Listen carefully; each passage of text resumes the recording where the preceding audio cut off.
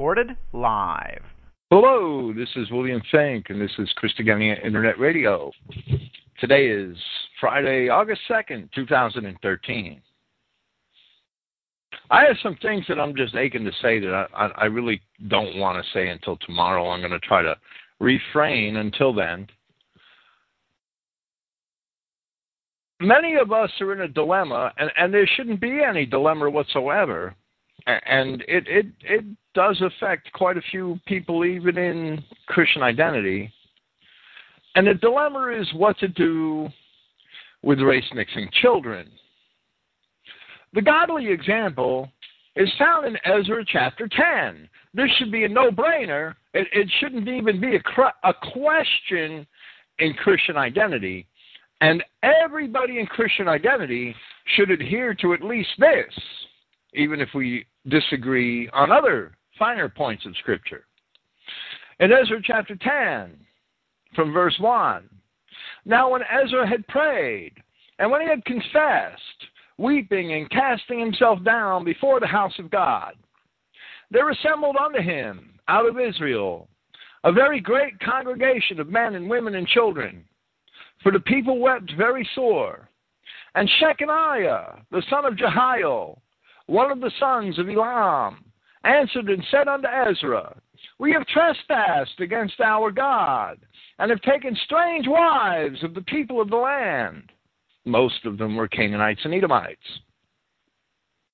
Yet now there is hope in Israel concerning this thing. Now therefore let us make a covenant with our God, to put away all the wives, and such as are born of them, which means the bastard children, according to the counsel of my Lord, meaning Ezra, and of those that tremble at the commandment of our God, and let it be done according to the law. Race mixing is adultery in the Old Testament. In the New Testament, it's fornication, because of the differences between Hebrew and Greek culture and the use of certain words. And although in 1 Corinthians chapter 5, Paul of Tarsus was talking about a fornicator of a different sort, it is still fornication nonetheless. And he instructs his readers, he instructs the assembly at Corinth to deliver such a one unto Satan for the destruction of the flesh, that the spirit may be saved in the day of the Lord Yahshua. Delivering such a one unto Satan, putting him out of the Christian community, ostracizing him from the Christian community and from the family is what must be done. We as Christians must give our wayward brethren room to repent, even as Christ gave the whore Jezebel room to repent of her fornication. Revelation chapter 2, verses 20 and 21. However, we can never accept the fruits of such great sin, and we can never accept a mixed marriage. Identity Christians cannot, by any means, accept a mixed marriage even in our own families. We must put away that child. We must put that child out of their lives. It might be a hard thing for a lot of people to do. I've done it. I've walked that walk. I've explained that many times in my podcasts. I've put 2 of my own children away for fornication.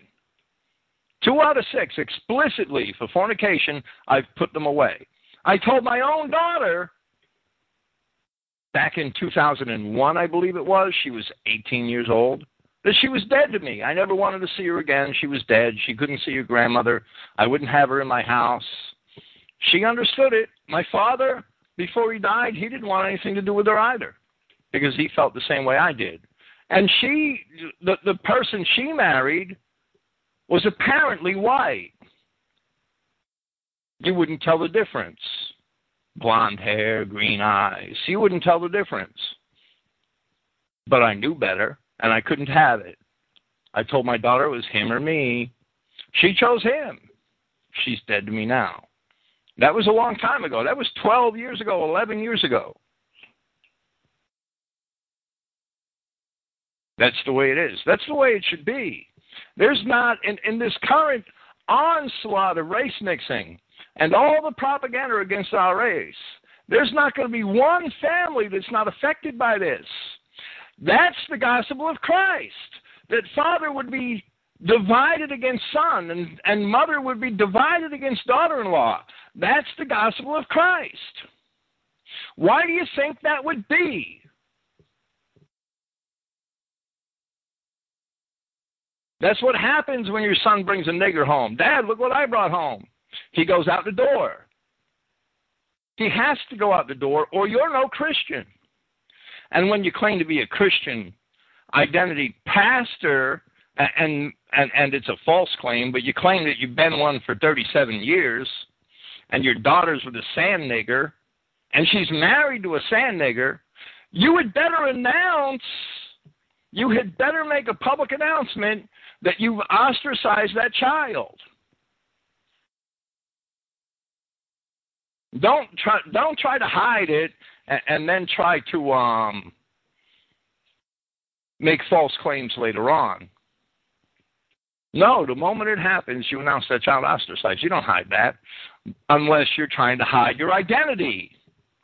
If you're trying to hide your identity, your true identity, well, then you're going to try to hide that, and you shouldn't be considered a Christian identity pastor by any identity Christian.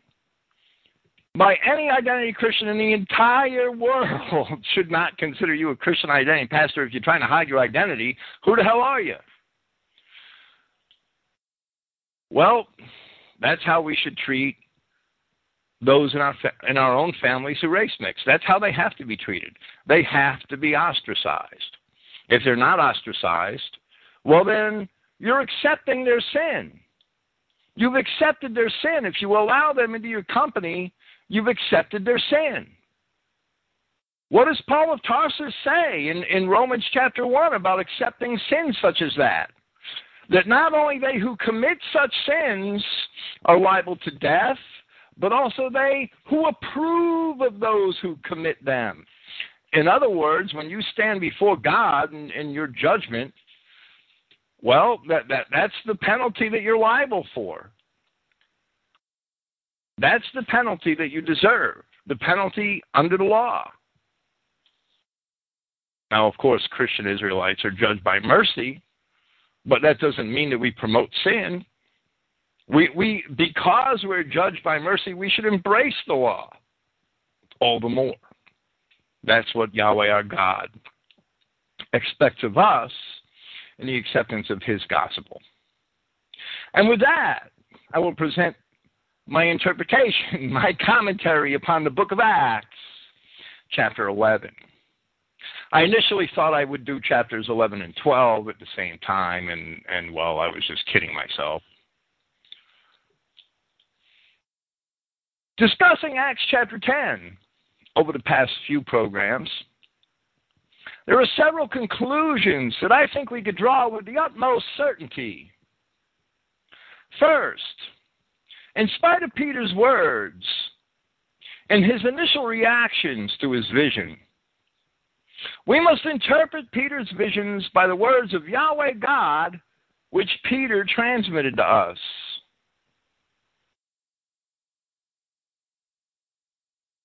And therefore, while that vision had included all of the four-footed creatures, creeping things, and birds, Peter was only beckoned not to consider profane or common the things which Yahweh had cleansed. So regardless of how Peter interpreted the vision, we have to follow the words of Yahweh God. Examining the words of the prophets in relation to this, we saw that Yahweh intended to cleanse the children of Israel, and only the children of Israel, on the cross of Christ. Therefore, Peter's vision can only apply to Israelites. Only they, are the things which Yahweh has cleansed. Secondly, in relation to this same thing, we saw the difference between the words unclean and common, which is also often rendered as profane. Things deemed unclean by the law of God cannot ever be cleansed. However, things which are clean by the law, but which have been soiled or defiled, are considered profane and can be cleansed. While we didn't discuss it in detail last week, we did read several prophecies, which also told us that even the name of Yahweh was profaned by the children of Israel in their many sins, but that he would sanctify his name as well. That portion of the prophecy is not yet fulfilled. Therefore, with the gospel, we can deduct that sheep can indeed be cleansed, being clean under the law. However, pigs and dogs can never be cleansed. Finally, we saw that it is the cross of Christ by which the children of Israel were cleansed, and they sanctify themselves when they receive his word through the gospel. As he said in John 15:3, "Now ye are clean through the word which I have spoken unto you." Therefore, once it was discovered by Peter that those of the nations received the Holy Spirit without water baptism, which was the baptism of John, then water was never mentioned in connection with baptism again. In this regard, Peter recalled the words of Christ, as we shall see here in Acts chapter 11, and which are also recorded in Acts chapter 1, at verse 5, I believe, that John immersed, or John baptized in water, but you shall be baptized in the Holy Spirit after not many days hence.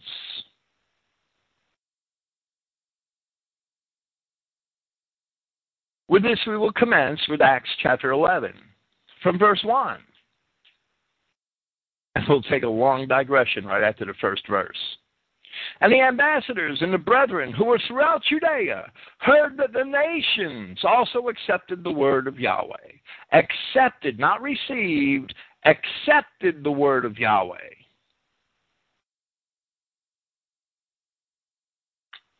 The Greek word is dekomahi, Strong's number 1209. It's to accept. The King James Version translates it simply to receive. The word receive is usually lambano, Strong's number 2983. Properly, dekomahi, according to Liddell and Scott, is to take, to accept, to receive what is offered. That's the key words there. To receive something that's offered. To accept or to approve. It was a matter of prophecy that lost Israel would hear and accept the gospel that those in Judea had rejected. Isaiah chapters 53 and 54, Ezekiel chapter 34, Hosea chapters 2 and 14 all demonstrate that the children of Israel had to accept the gospel.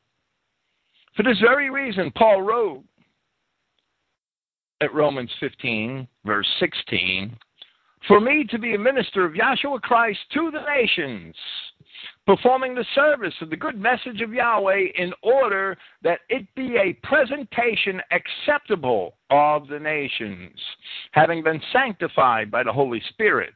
And that translation, my translation of Romans 15:16, has been criticized. However, it is certainly valid. There are similar grammatical constructions in other places in Scripture which support it, such as at Luke 4:19. The message, the gospel, was to be a message that would be accepted by the children of Israel. There are several witnesses to this scriptural concept which we shall now consider. Psalm 95, from verse 6. "O come, let us worship and bow down. Let us kneel before Yahweh our Maker. For he is our God, and we are the people of his pasture and the sheep of his hand. Today, if you will hear his voice, harden not your heart, as in the provocation, as in the day of temptation in the wilderness, when your fathers tempted me, proved me, and saw my work. Paul told the Corinthians that they were descended from these people. 1 Corinthians chapter 10. Then he told them that they shouldn't commit fornication, as these people did. Paul of Tarsus, in his letter to the Hebrews, illustrated the fulfillment of this scripture in the gospel of Christ at Hebrews 3:15 and Hebrews 4:7. The children of Israel heard his voice in the gospel, as Yahshua Christ said at John chapter 10, verse 27, "My sheep hear my voice." Accepting the gospel, if you will hear his voice. Accepting the gospel, they return to Yahweh their God through Christ. Isaiah chapter 43, Yahweh. Even I, from verse 25, am he that blots out thy transgressions for mine own sake, and will not remember thy sins. Put me in remembrance, speaking to the children of Israel. The last 25 chapters of Isaiah from chapter 41 are looking forward to dispersed Israel, to the ancient children of Israel taken away by the Assyrians into captivity. That's who it's speaking to, the people in the isles and the coastlands. Put me in remembrance. Let us plead together, that thou mayest be justified. When the children of Israel accept the word of Yahweh their God, they are justified by him. However, that acceptance includes obedience. It's an expectation of obedience. Otherwise, you're really not accepting it, right? Isaiah chapter 54, and I'll interpolate several comments. Remember from chapters, maybe it's 50, 51 forward, 52, 53, 54. They're all a part of a very broad-ranging messianic prophecy. Even though 53 is the most popular among them, referred to by those who are pointing out messianic prophecies. It's actually the whole span of chapters that's a single messianic prophecy. Verse 54. Chapter 54 from verse 1. Sing, O barren, that did not bear. Break forth into singing and cry aloud, thou that did not travail with child.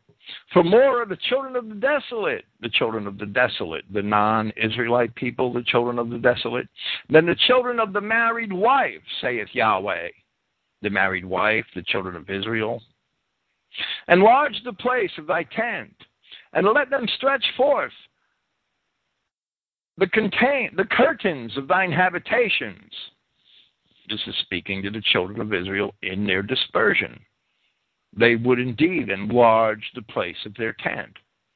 They would indeed stretch forth the curtains, the borders of their habitations. Spare not, lengthen thy cords, and strengthen thy stakes. For thou shalt break forth on the right hand and on the left. Thy seed shall inherit the nations, and make the desolate cities to be inhabited. This was fulfilled in the Germanic tribes. The Israelites who came to conquer the inhabited world over the centuries following the Assyrian deportations. And of course the Romans were from Israel too. However, they were from Israel, departed from the main body in Egypt 500 years before, or maybe 700 years before the Assyrians started to come into Palestine. Except that the Romans also were eventually conquered by the same Germanic tribes. At the time of Christ, all the Adamic world was dominated by the seed of Abraham. Whether they were the Parthians in the east, the Romans in the west, or the Germanic tribes in the north. And the Greeks are counted among the Romans in these statements, and most of the Greek tribes were also the seed of Abraham. The Danaans and the Dorians were. The Ionians were not. We will discuss that at length in Acts chapter 17. Therefore, by the time of Christ, Abraham's seed had already inherited all of the other Genesis 10 nations. The Parthians, the Romans, and the Germanic tribes had already dominated the ancient world. The Parthians and the Romans control all of North Africa and Mesopotamia at the time of Christ. Fear not, verse 4 of Isaiah 54, fear not, for thou shalt not be ashamed, neither be thou confounded. For thou shalt not be put to shame, for thou shalt forget the shame of thy youth, and shalt not remember the reproach of thy widowhood any more. Shalt not remember the reproach of thy widowhood any more. That the history of true Israel was lost is therefore a matter of prophecy. This changed with the advent of modern archaeology and the rediscovery of the lost tribes. And even though it's often ridiculed, now the veil is slowly being lifted. Verse 5.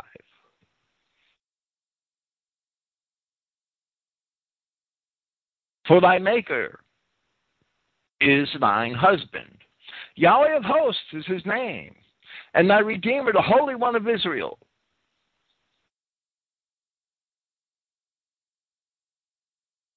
The God of the whole earth shall he be called. Israel remarried to Yahweh in Christ, who even called himself the bridegroom. The whole earth shall indeed belong to Israel, and Yahweh will be the God of the whole earth when Christ returns to take the kingdom and the throne, something which he did not do during his first advent, although the people wanted to make him king. Verse 6. For Yahweh has called thee as a woman forsaken and grieved in spirit, and a wife of youth, when thou wast refused, saith thy God. Yahweh called Israel the woman forsaken. He called Israel through the gospel of Christ. Israel had to accept that gospel to return to Yahweh. For a small moment have I forsaken thee, but with great mercies will I gather thee. In a little wrath I hid my face from thee for a moment, but with everlasting kindness will I have mercy on thee, saith Yahweh thy Redeemer. Yahshua Christ, Yahweh in the flesh, is Redeemer. And all thy children shall be taught of Yahweh, or by Yahweh. And great shall be the peace of thy children. All thy children shall receive the message of the gospel of Christ, hearing his word and thereby being taught by him. No weapon that is formed against thee shall prosper, and every tongue that shall rise against thee, in judgment thou shalt condemn. This is the heritage of the servants of Yahweh, and their righteousness is of me, saith Yahweh. Israel's righteousness is of God and not of man. Therefore all Israel shall indeed be saved, because that's the word of God and not the mind of man. Ezekiel chapter 34, from verse 6. My sheep wandered through all the mountains,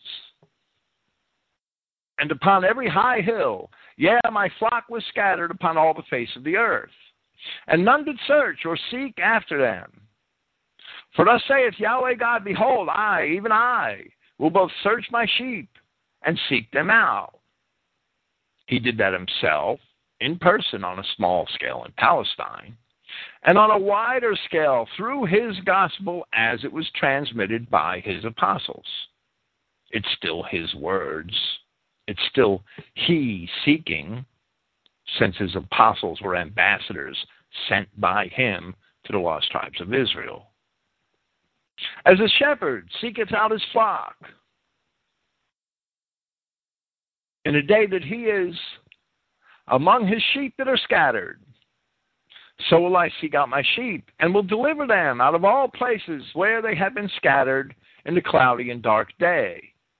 In the cloudy and dark day, in the day of his vengeance, in the day of judgment. And I will bring them out from the people, and gather them from the countries, and will bring them to their own land, and feed them upon the mountains of Israel by the rivers, and in all the inhabited places of the country. This process began about a century after the Assyrian deportations of Israel. I will feed them in a good pasture, and upon the high mountains of Israel shall their fold be.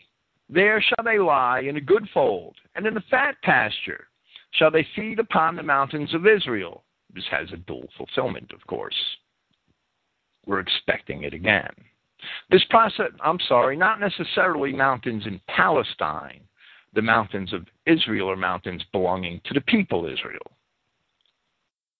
I will feed my flock, and I will cause them to lie down, saith Yahweh God.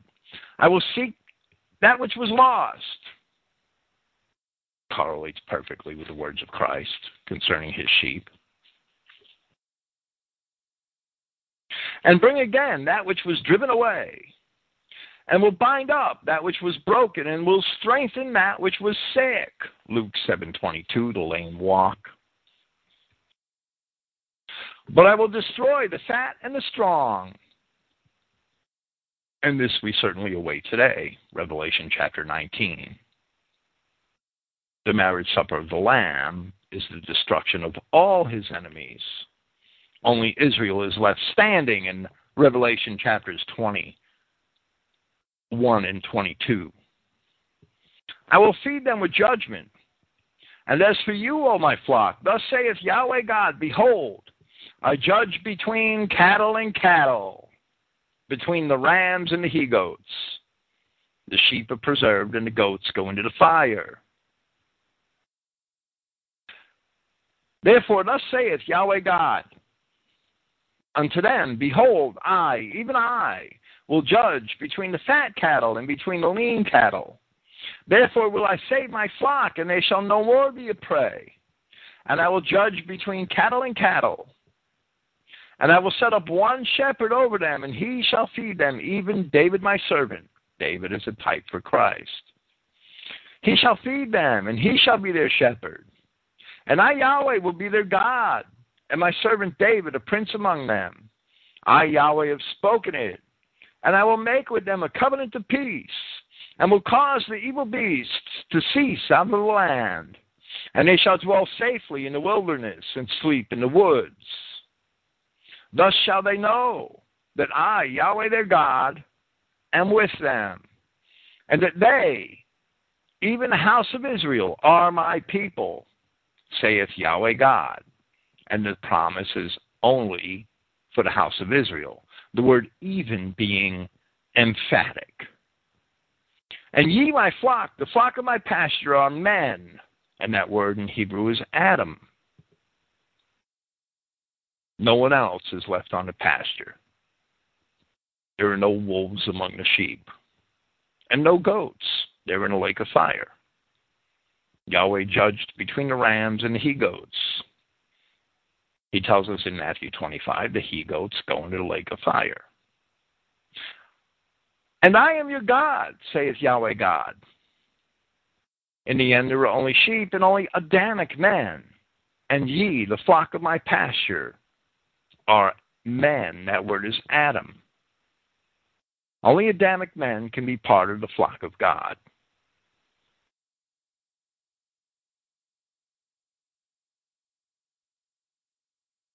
You may accept your bastard children today.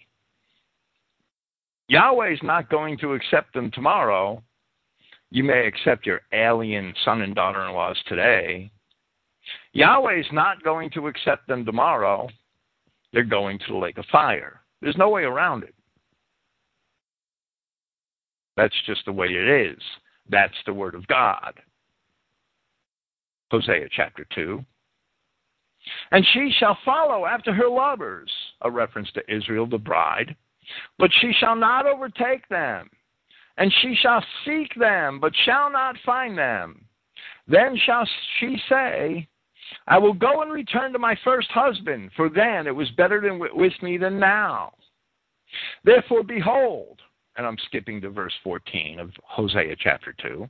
Therefore, behold, I, Yahweh, I will allure her and bring her into the wilderness and speak comfortably unto her the gospel brought to the seed of Israel and the nations of Europe. And in that day, and it shall be at that day, saith Yahweh, that thou shalt call me Ishi, which means my husband, and shall no more call me Bali, which means my Lord.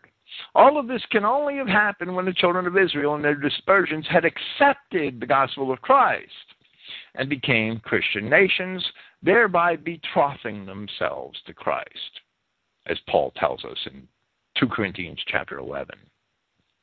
Hosea 14. O Israel, return unto Yahweh thy God, for thou hast fallen by thine iniquity.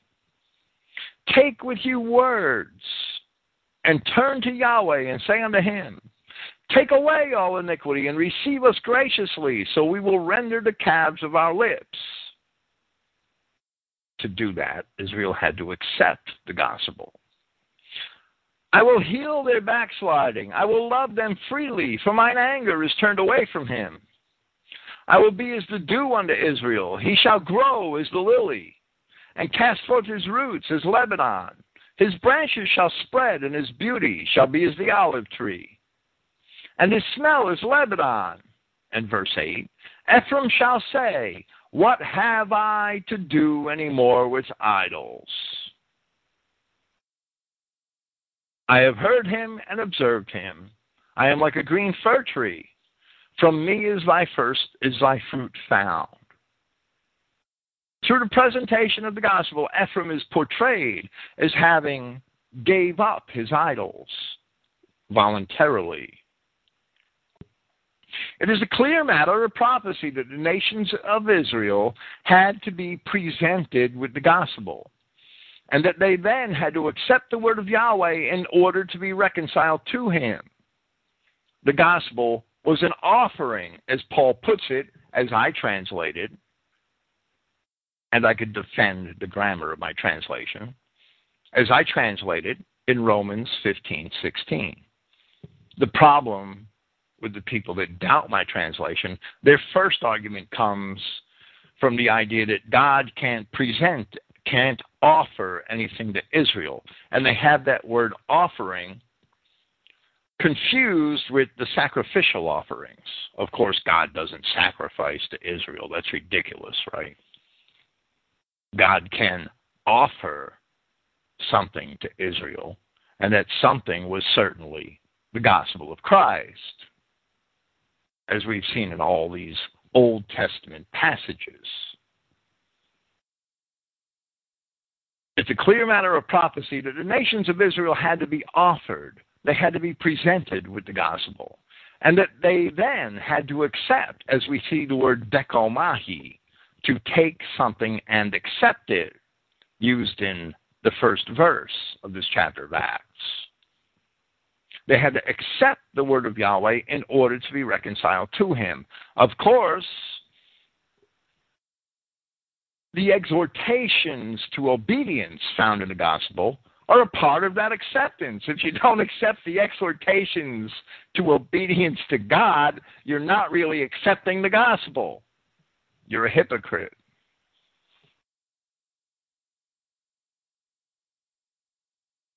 The gospel was an offering to the nations of Israel, and a sheep indeed heard his voice, thereby becoming known as Christendom.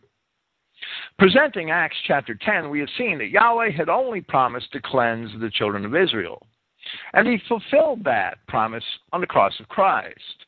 Here we see, and we'll get into that in depth when I discuss Paul, hopefully later on this year or early in 2014, when I start to go through Paul's epistle to the Romans.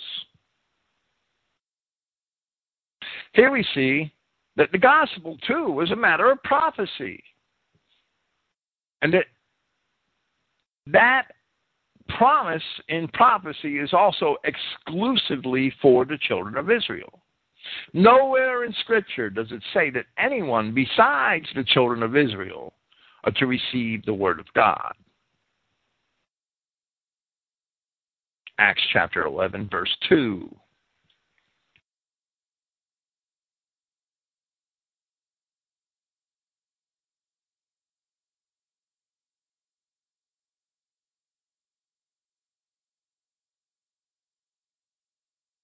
Then when Peter went up to Jerusalem, those of the circumcision contended with him, saying that you went in with uncircumcised men and ate together with them. The phrase, the uncircumcised men, is literally with men who have foreskin. The Codex Bezae has this verse to read, so then Peter, after a considerable time, desired to go to Jerusalem, and calling to the brethren and reinforcing them, making much speech throughout those regions, teaching them, he also came to them and announced the favor of Yahweh to them, but those of the circumcision contended with him, saying that you went in with uncircumcised men and ate together with them.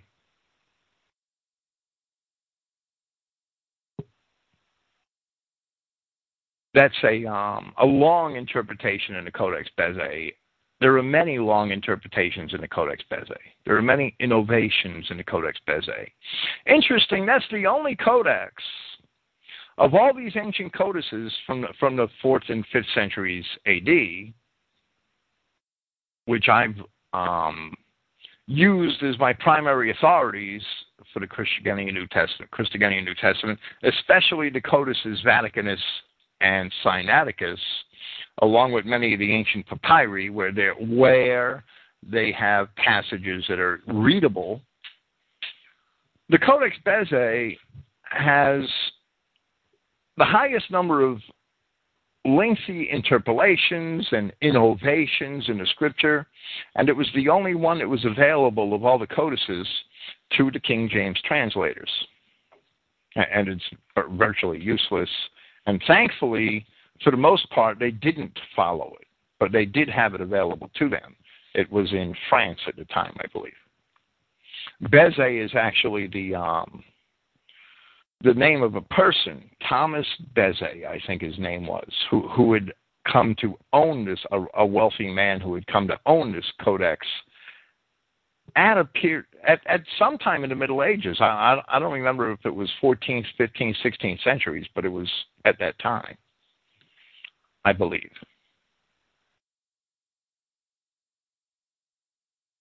Here it should be noted, for all those who may be persuaded by the deceivers who purport that somehow the Judeans were dark-skinned or olive-skinned, as the Arabs of today are. The word Arab means mixed. For the evidence of that, one can see Strong's Hebrew lexicon numbers 6148, 6150, 6151, and 6154. You could go resort to the book of Exodus, where it talks about the mixed multitude that followed Israel out of Egypt. And that word mixed is the Hebrew word Arab, which means mixed. That's why they translated it that way. It actually means, it comes from a verb which means to grow dark. And the only way people grow dark, white people, is by mixing. And that is the reason for the color of their skin, because they're mixed. The Greeks, throughout all of their own literature, from the earliest poets, Homer and Hesiod, through the Middle Ages, all the way through the Byzantine period, described themselves as white-skinned, fair-haired people in both their literature and in their art. While physical descriptions of people in the Old Testament are rare, there are some. David is described as being ruddy, 1 Samuel 16:12 and 17:42. So he must have been white in order to be ruddy. The Hebrew word Adam itself means ruddy. Jeremiah described the Nazarites as being whiter than milk and ruddy in body, at Lamentations 4:7. And so they must have been white. They couldn't have been brown. In the Song of Solomon, chapter 5, verse 10, words attributed to the king's bride describe him as being white and ruddy. The king, in that poetic work of Scripture, is actually Christ, and the bride is actually Israel. It's all an allegory. The love story truly represents the relationship between Yahweh God and Israel. Now, added to all of this, we have the testimony of Josephus in Antiquities, Book 12, chapter 5, who, speaking of certain of his countrymen, said, and I quote, "They were desirous to leave the laws of their country and the Judean way of living according to them, and to follow the king's laws." At this time, the king was the Seleucid king, the Greek Seleucid king Antiochus. And the Grecian way of living. So we see that Josephus is writing about Hellenists. And that's a word we've seen frequently here in the book of Acts. And to get back to Josephus, he says, "Wherefore they desired his permission to build them a gymnasium at Jerusalem. And when he had given them leave," in other words, when Seleucus granted them to build the gymnasium, "they also hid the circumcision of their genitals, that even when they were naked, they might appear to be Greeks." Now, how the hell could brown people do that? The Judeans were white. They were as white as the Greeks were. And so the reason for the designations circumcision and uncircumcision throughout the New Testament should be clear. It was the only reliable way to tell Judeans and non-Judeans, Greeks and Romans, and Parthians and Syrians. It was the only reliable way to tell them apart, whether or not their genitals were circumcised. If the Judeans were all brown and the Greeks were all white, that wouldn't be the distinction. The distinction would be those honkies or those crackers. Those crackers. We can't be converting those crackers. Okay, that's a digression, but it's absolutely true. Acts chapter 11, verse 4. "But Peter, beginning in order, exhibited to them, saying, I was in a city, Joppa, praying, and saw a vision in a trance. A vessel descending somewhat as a great linen cloth with 4 corners, being let down from the heaven, and came as far as me. At which staring I considered and saw the 4-footed creatures of the earth, and the beasts, and the reptiles, and the birds of heaven. Then I heard a voice saying to me, Arise, Peter, offer sacrifice, and eat. And I said, Not at all, Master, because not ever has a profane or unclean thing entered into my mouth." Profane or unclean. Now, in Acts chapter 10, it says profane and unclean, or unclean and profane, unclean and common. I forget the exact order, but the conjunction is and not or. However, it can be told from Greek grammar, even though I translated very literally, what Peter meant by it was profane and unclean, meaning 2 different categories, not all one category. This substantiates the understanding that I gave of that in my exposition of those scriptures last week and the week before. Profane or unclean in the Greek here. But the voice from the heaven answered a second time, The things which Yahweh has cleansed, you do not deem profane.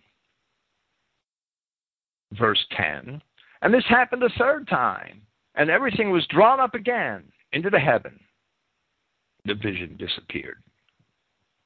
Here once again we see that regardless of Peter's response to this vision, the words which he attributes to Yahweh God as instruction are, the things which Yahweh has cleansed, you do not deem profane. We, as Christians, must not formulate our doctrine from the picture of the vision which we draw in our heads, or from Peter's response to the vision. Rather, we should formulate our doctrine on what Peter reported as having come from Yahweh God himself. The word of Yahweh is related by his promise, by his prophets, promised to cleanse Israel as a condition of their redemption. And this promise cannot be extended by man to anyone else. Jeremiah 33 from verse 7. And I will cause the captivity of Judah and the captivity of Israel to return, and will build them as at the first. And I will cleanse them from all their iniquity, whereby they have sinned against me. And I will pardon all their iniquities, whereby they have sinned, and whereby they have transgressed against me. The promise applies to no one but the children of Israel. Everyone else is excluded. They're excluded because they're simply not part of any of those promises and those covenants. Only Israel is clean on the cross. Only Israel is sanctified to God. Verse 11. And behold, at once 3 men stopped at the house which we were in, those sent to me from Caesarea. Then the Spirit told me to go with them, not making any distinction. The house which we were in. Some codices and the majority text had the house which I was in. So therefore does the King James Version. The 3rd century papyrus P45 and the Codex Bezae both want the phrase, not making any distinction, which the King James translates as doubting nothing. Before his vision, Peter would not even have entertained uncircumcised men, as he is recorded as having professed at Acts chapter 10, verse 28, where it says that he said to them, you know how it is unlawful for a Judean man to join to or associate with another tribe. Yet Yahweh has explained to me not to call any man profane or unclean. Now, right there we have Peter's interpretation of the vision in Acts chapter 28. That's fine, but that's the way Peter understood it. That's not what Yahweh said. It's not what Yahweh said. Peter didn't always say the right thing. Peter was the stubborn apostle. Peter, if you follow him through the ministry of Christ, was always saying the wrong thing. He was only a man. His interpretation is not to call any man profane or unclean. Yahweh said, and Peter repeated it several times in Acts chapters 10 and 11. Yahweh said, don't call any man anything which Yahweh has cleansed profane. Let's quote verse 9 again in this chapter. The things which Yahweh has cleansed, you do not deem profane. So Yahweh's words and Peter's words are two different things. I will formulate my Christian doctrine on the words of Yahweh, which is in accordance with the promises of the prophets. Peter realizes that later in his epistle, when he tells the assemblies of Asia and Galatia and Bithynia and the other places that he wrote to, that they were a holy nation, a peculiar people. And he quoted Hosea also in that epistle, that they had not received mercy, but now they had mercy. Hosea chapters 1 and 2. He cited them both, speaking only to the children of Israel. So Peter's realization when he wrote his epistle was in accordance with the words of Yahweh and the prophets. His interpretation here isn't quite there yet. The book of Acts is a book of transition. The rest of verse 12. And these 6 brethren also came with me, and we entered into the man's house. And he related to us how he had seen the messenger or the angel standing in his house and saying, Send to Joppa and summon Simon, who is called Peter, who shall speak things to you by which you and all of your house shall be preserved. And with my beginning to speak, the Holy Spirit fell upon them, even as also upon us in the beginning. He's referring to the events of Pentecost, Acts chapter 2. Then I remembered the saying of the prince as he spoke. Indeed, John baptized in water. The Christogenea New Testament says immersed. I'm using the word baptized here emphatically. But you shall be baptized in the Holy Spirit.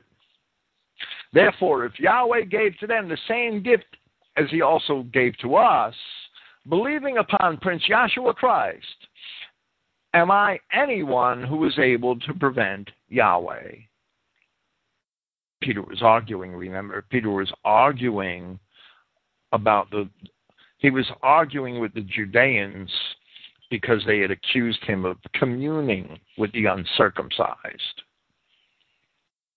And he's saying that the Holy Spirit descended upon these people. He couldn't prevent Yahweh from placing the Holy Spirit on the uncircumcised. That was the argument. That was the argument that Paul faced all throughout his ministry. In defiance of the context of Peter's explanation, the Codex Bezae extends the question in verse 17, inserting the words, not to give the Holy Spirit to them believing in him. It is fully evident from the account that the Spirit descended upon them while Peter was still speaking, and before he baptized or laid hands upon any of them. And that is the reason why Peter gives the account. There are many such interpolations in the Codex Bezae. Even though by his own account, he did not recognize it immediately. Here, as Peter recollects what had happened in the house of Cornelius, and when I say his own account, I mean the account of his actual presence in the house of Cornelius. Here in this chapter, Peter recollects what had happened in the house of Cornelius, and we see him admit the realization that water baptism was for John, and that Christ had told the apostles, but you shall be baptized in the Holy Spirit. With this realization on the part of Peter, the ritual of water baptism is not again mentioned in connection with the transmission of the gospel of Christ. It's not mentioned anywhere again. Rather, Peter says in his first epistle that baptism is, 1 Peter 3:21, not a putting away of the filth of the flesh, but a demand of a good conscience for God through the resurrection of Yahshua Christ. Therefore, Paul asks at Romans 6:3, are you ignorant that as long as we are baptized in Christ Yahshua, into his death we are baptized? Not in water. In his epistle to the Ephesians, Paul told them that there was but one baptism, Ephesians 4:5, and that Christ also loved the assembly and had surrendered himself for it in order that he would consecrate it, cleansing it in the bath of the water of the Word, where we see that bath of water is used allegorically at Ephesians 5:25 and 26.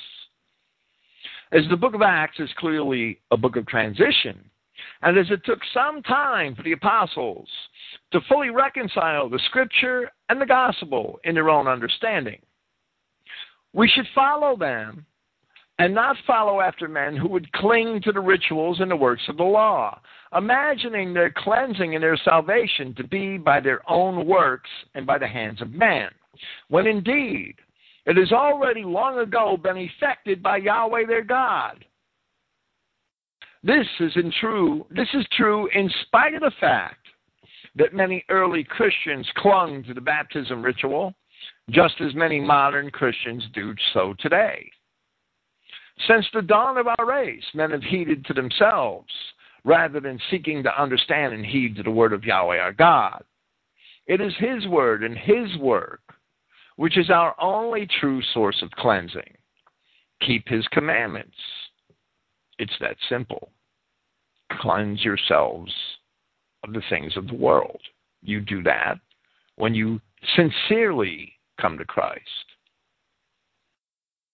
Verse 18, and hearing these things, they were silent and extolled Yahweh, saying, then also to the nations has Yahweh given repentance for life. Now, whether all the apostles understood at the time that these were all the nations of dispersed Israel is immaterial. It can be fully demonstrated from nearly all of Paul's epistles and from Peter's first epistle, as I've already explained here, that those apostles later understood as much. They did understand that these were the dispersion of Israel. The prophecy of Yahweh is fulfilled, whether or not man is conscious of it. Christ Himself knew that these things would be misinterpreted by man, and therefore Christ Himself predicted, prophesied universalism when He gave us the parable of the net in Matthew chapter 13. Christ prophesied universalism. Matthew 13:47. Again, the kingdom of the heavens is like a net, having been cast into the sea, and it gathers from out of every race, which, when it is full, bringing up upon the shore, and sitting, they gather the good ones into vessels, but the rotten ones they cast out. Thusly it shall be at the consummation of the age. So we have good races, we have a good race, and we have rotten races. We have fish of a good race and fish of rotten races. Thusly it shall be at the consummation of the age. The messengers shall go out, and they shall separate the wicked from the midst of the righteous, and they shall cast them into the furnace of fire. There shall be weeping and gnashing of teeth. There's only one good race. There's only one righteous race. And that is the white race, the race of Adam, represented today in these last days by the true children of Israel. Only Israel was cleansed on the cross of God. Only Israel is justified as righteous by the word of God.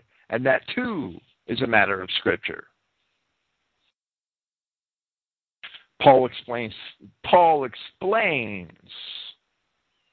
in Romans chapter 5 that the Adamic race is rendered righteous by one decision of one man, Christ, just as the Adamic race fell into disgrace and into sin and into death by one decision of one man who was Adam.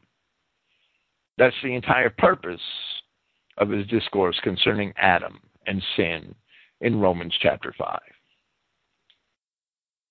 Acts 11, verse 19. So then, those who were scattered from the tribulation which happened after Stephen had spread so far as Phoenicia and Cyprus and Antioch, speaking the word to no one except only to Judeans. Here we once again see that the household of Cornelius were the first to receive the gospel who were not Judeans, who were not of the circumcision. This must include the so-called Ethiopian eunuch, who must have been a Judean, the people of Samaria, to whom the apostles had preached, who must have been circumcised, and the men of the various nations listed in Acts chapter 2. They must all have been Judeans.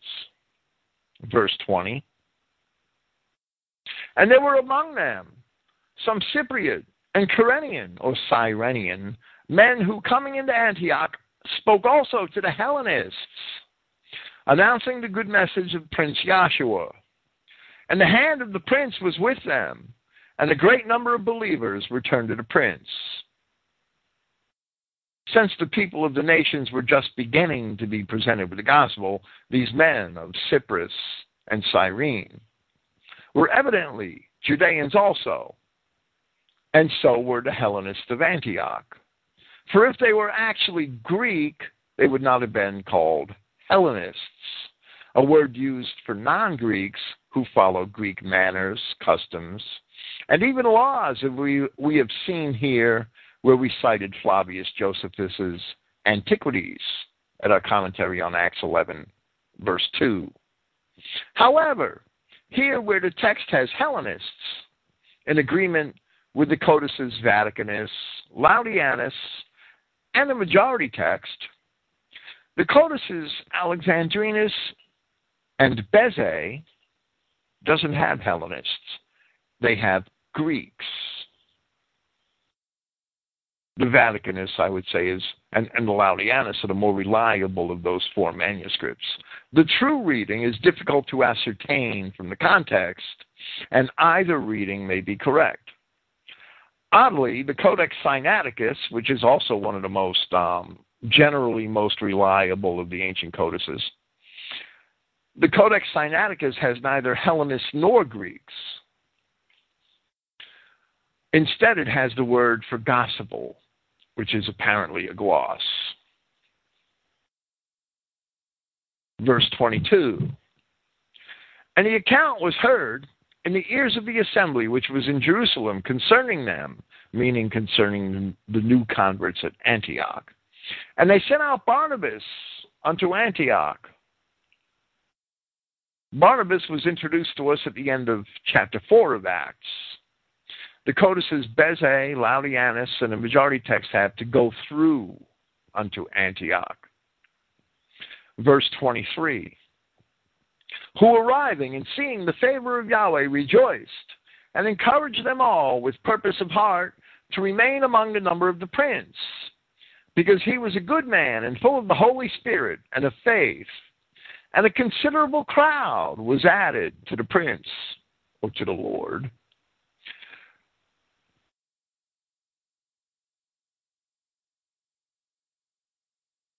Where it says among the number of the prince in the Christogenea New Testament, some manuscripts are missing a preposition. The Codex Vaticanus and other manuscripts have the preposition. The preposition is en, preceding the noun. And that preposition is most literally in, but it also means among or among the number of, as Liddell and Scott also define the word. It's among the number of the prince, frequently in the Christogenea New Testament, among the number of those who follow Christ, among the number of Christians, however you want to interpret it, among the number of the prince is a literal translation. Verse 25, and he departed for Tarsus to search for Saulus, and finding him, brought him to Antiochia fully. And he came to them, even a whole year, to gather in the assembly and to teach a considerable crowd. And the students in Antioch were first to be labeled Christians.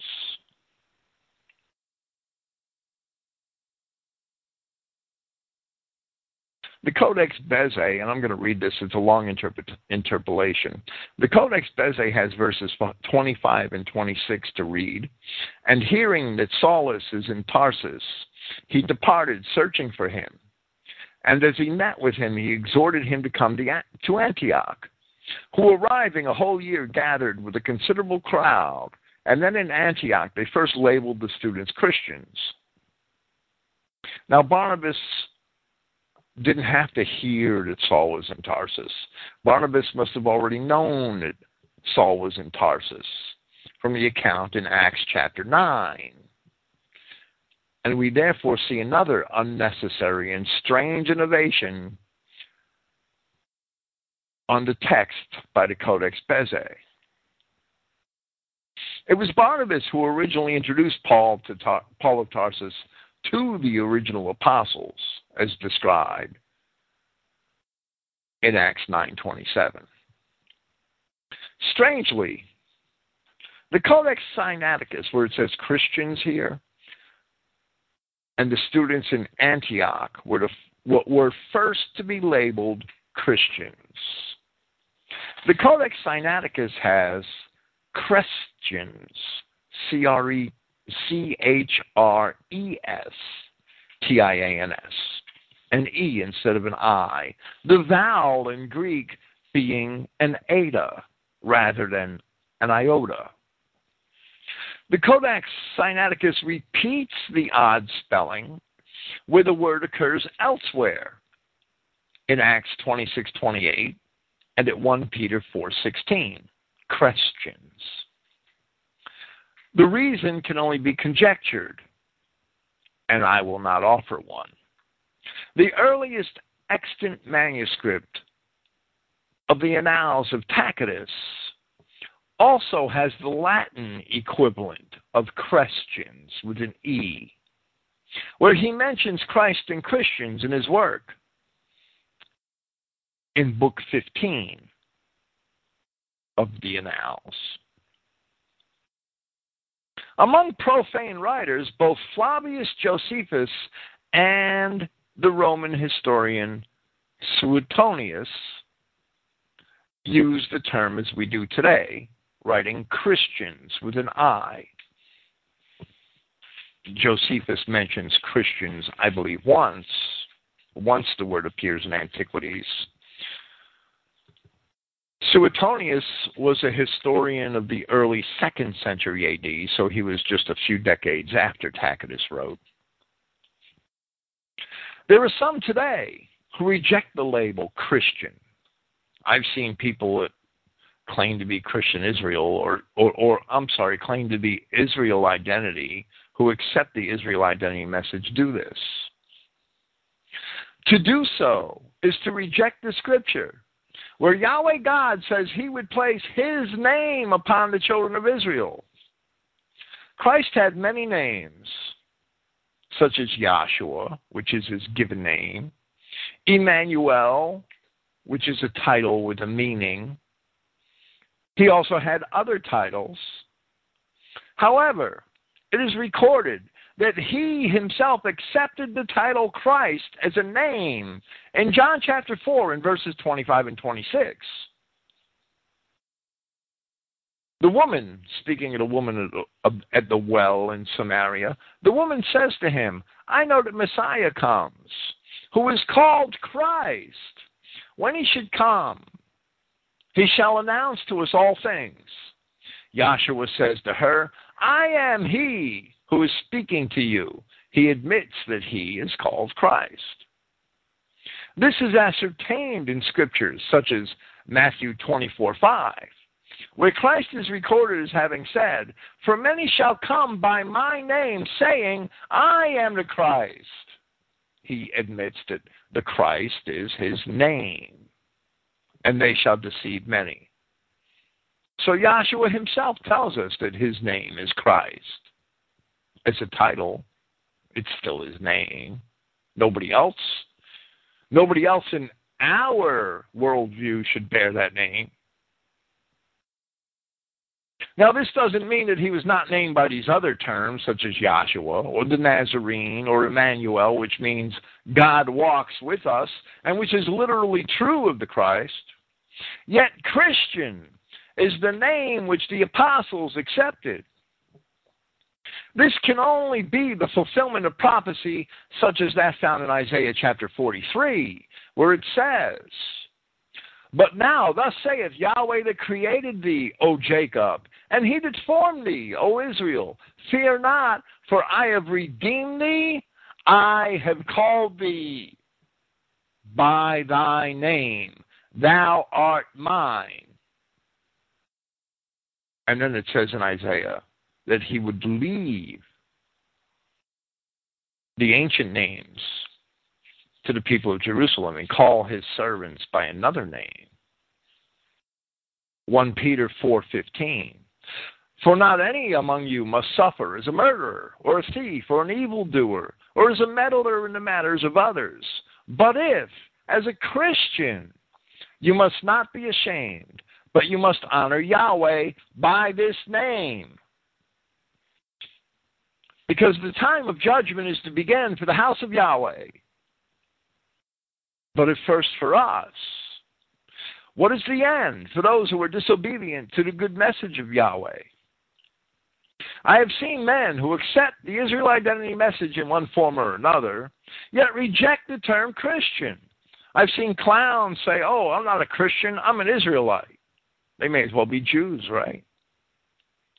Or I'm not a Christian, I'm a follower of Yahweh. They may as well be Jews too. They claim to follow Yahweh and reject Christ. Now, some of them often do this because the term Christian has come to be confused with the popular Judaized form of religion, which is now taught in the formerly Christian churches. What these short-sighted men do not realize, however, is that the enemies of our God will corrupt and distort any label which is placed upon the people of God. It does not matter what that label is. We must stop surrendering our language to our adversaries. For my part, I am a Christian. That is the Scripture.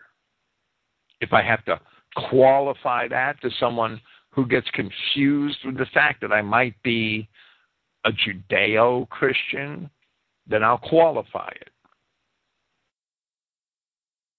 Verse 27, I'm not going to let the Jews steal my language. And in those days, prophets came down from Jerusalem into Antioch. The Greek word prophetes has several senses. It is basically, according to Liddell and Scott, one who speaks for a God and interprets his will to man, a prophet, the traditional Old Testament sense. And they supply several examples from the Greek classics. The Hebrew prophets both spoke for Yahweh God and sometimes, not all the time, sometimes, as we see in Daniel, interpreted his will to men. Daniel chapter 2 is a perfect example, Daniel chapter 4. Yet in the New Testament, a prophet may also be one who merely interprets the word of God, which seems to be the sense of the word as Paul uses it in 1 Corinthians chapter 13, and as Peter uses the word prophecy at the end of chapter 1 of his epistle. The third sense is that a prophet can be one who reveals things which are not openly known. Examples of this use of the word prophet are found in John chapter 4, where the woman at the well exclaims to Yahshua that he is a prophet because he revealed her marital history to her, which no ordinary man could have known. And that also seems to be how Paul uses the word in 1 Corinthians chapter 14, in verses 24 and 25. In his epistle there, Paul says, but if perhaps all might interpret prophecy, or some unbeliever or uninstructed may enter, he has brought convincing proof by all. He is examined by all. The secrets of his heart become evident, and thus falling upon his face, he will worship Yahweh, announcing that truly Yahweh is among you. In other words, if we could prophesize, we could reveal to men things that we shouldn't know, their secrets, and that way those men would become believers in the Word of God. That's what Paul's saying in those passages of 1 Corinthians chapter 14. In chapter 19 of the Revelation, we read at verse 10, for the testimony of Yahshua is the spirit of prophecy. The testimony of Yahshua, the spirit of prophecy. The prophets of the Old Testament all looked forward to the Messiah, to Yahshua Christ, to the delivery of the children of Israel and the children of the wider Adamic race. That's the purpose well, that's the end of this existence, is our delivery in Christ. And there's no way around that.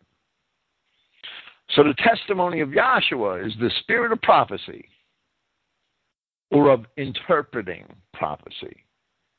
For that reason, or so it seems, Liddell and Scott offer a secondary definition of the word, an inspired preacher and teacher, which seems to be how the word is used here of those who bear the gospel in the manner of Revelation 19:10. Yet the next verse reveals that some of these may also foresee future events. So my point is that the word prophet can be used in several different senses in any one place, or in any one epistle, as Paul did. He used it in one sense in chapter 13 of 1 Corinthians, and in another sense in chapter 14. Here in verse 28, it's used of a man who has the gift of foretelling future events. And this man, Agabus, did that several times. And there arose one of them named Agabus, who indicated through the Spirit that a great famine is going to come upon the whole inhabited world, which happened in the time of Claudius Caesar. This Agabus, or Agabus in the King James Version, is very likely the same man who some years later predicted the impending arrest of Paul, which is recorded in Acts chapter 21, verse 10. That this famine is that which happened in the time of Claudius indicates that Luke wrote this account retrospectively. This supports the assertions made here in the beginning of our presentation of Acts, where it was explained that Luke wrote these accounts from stories collected from various eyewitnesses until the time when he himself appears in the records in Acts chapter 16. Luke first appears not by name, but by his having written in the first person in certain places beginning in Acts chapter 16, which is after Paul and Barnabas argue their position against circumcision for uncircumcised converts before the elder apostles in Jerusalem, which is recorded in Acts 15. Now, there are extant and early assertions that Luke was indeed a Greek from Antioch, and so he may have been a Christian at this early time, Acts chapter 11. However, it is still quite clear that this account is written retrospectively. So Luke wrote this from collected records, and he is still writing it at this point in Acts chapter 11 from collected records, from the records and accounts related to him by others. Claudius, in this case Claudius Caesar, he was the emperor from 41 to 54 AD. This famine is mentioned in Eusebius's Ecclesiastical History in Book 2 and in Josephus's Antiquities several times in Book 20, chapters 3, 4, and 5. Now, it is also known that the death of Herod Agrippa I, which is recorded near the end of Acts chapter 12, that occurred in 44 AD. And here at this point, it is obviously still some time before 41 AD, even though we're at the end of Acts chapter 11. Verse 29. Then of the students, just as anyone prospered, each of them set aside for supplies to send to those brethren dwelling in Judea, which they then did, sending to the elders by the hand of Barnabas and Saulus, Barnabas and Paul. The word rendered supplies in this context, where the King James Version has relief, is actually diaconia. It's a service, an attendance, a duty, a ministration. However, the corresponding verb, diaconeo is to furnish or to supply or in the passive voice to be supplied. So here I translate the noun as supplies. The need for this relief is often linked to this aforementioned famine by commentators, and that may be the case here. However, it is evident that the Christians in Judea were pretty much ostracized from society and always under the threat of harm due to their being persecuted by the Judeans. And we shall see that in Acts chapter 12 once again. Therefore, those who could work were obliged to assist them, as we see here. Paul and the people of the assemblies which he gathered in Europe were still assisting the saints in Jerusalem many years later. And that's evident in his first epistle to the Corinthians in chapter 16, where he says, "Now concerning the collection that is for the saints, just as I prescribed to the assemblies of Galatia, in that manner also you should do. On every first of the week, each of you by himself must lay up, treasuring whatever he may grant for the journey, in order that when I should come, there would not be collections then. And when I have arrived, whomever you may approve, I will send them with instructions." In other words, send them to Judea, to Jerusalem, to the saints, with whatever collection, with whatever offering, whatever gift they had collected, to have your kindness carried off to Jerusalem. And if perhaps it would be sufficient for me also to make the conveyance, they shall go across along with me. The same thing is mentioned again in 2 Corinthians chapter 8. This ends our presentation of Acts chapter 11. Thank you for listening, and praise Yahweh. I will be here tomorrow night addressing the shills, part 4, and it will probably be a part 5 next week. Thank you and good night.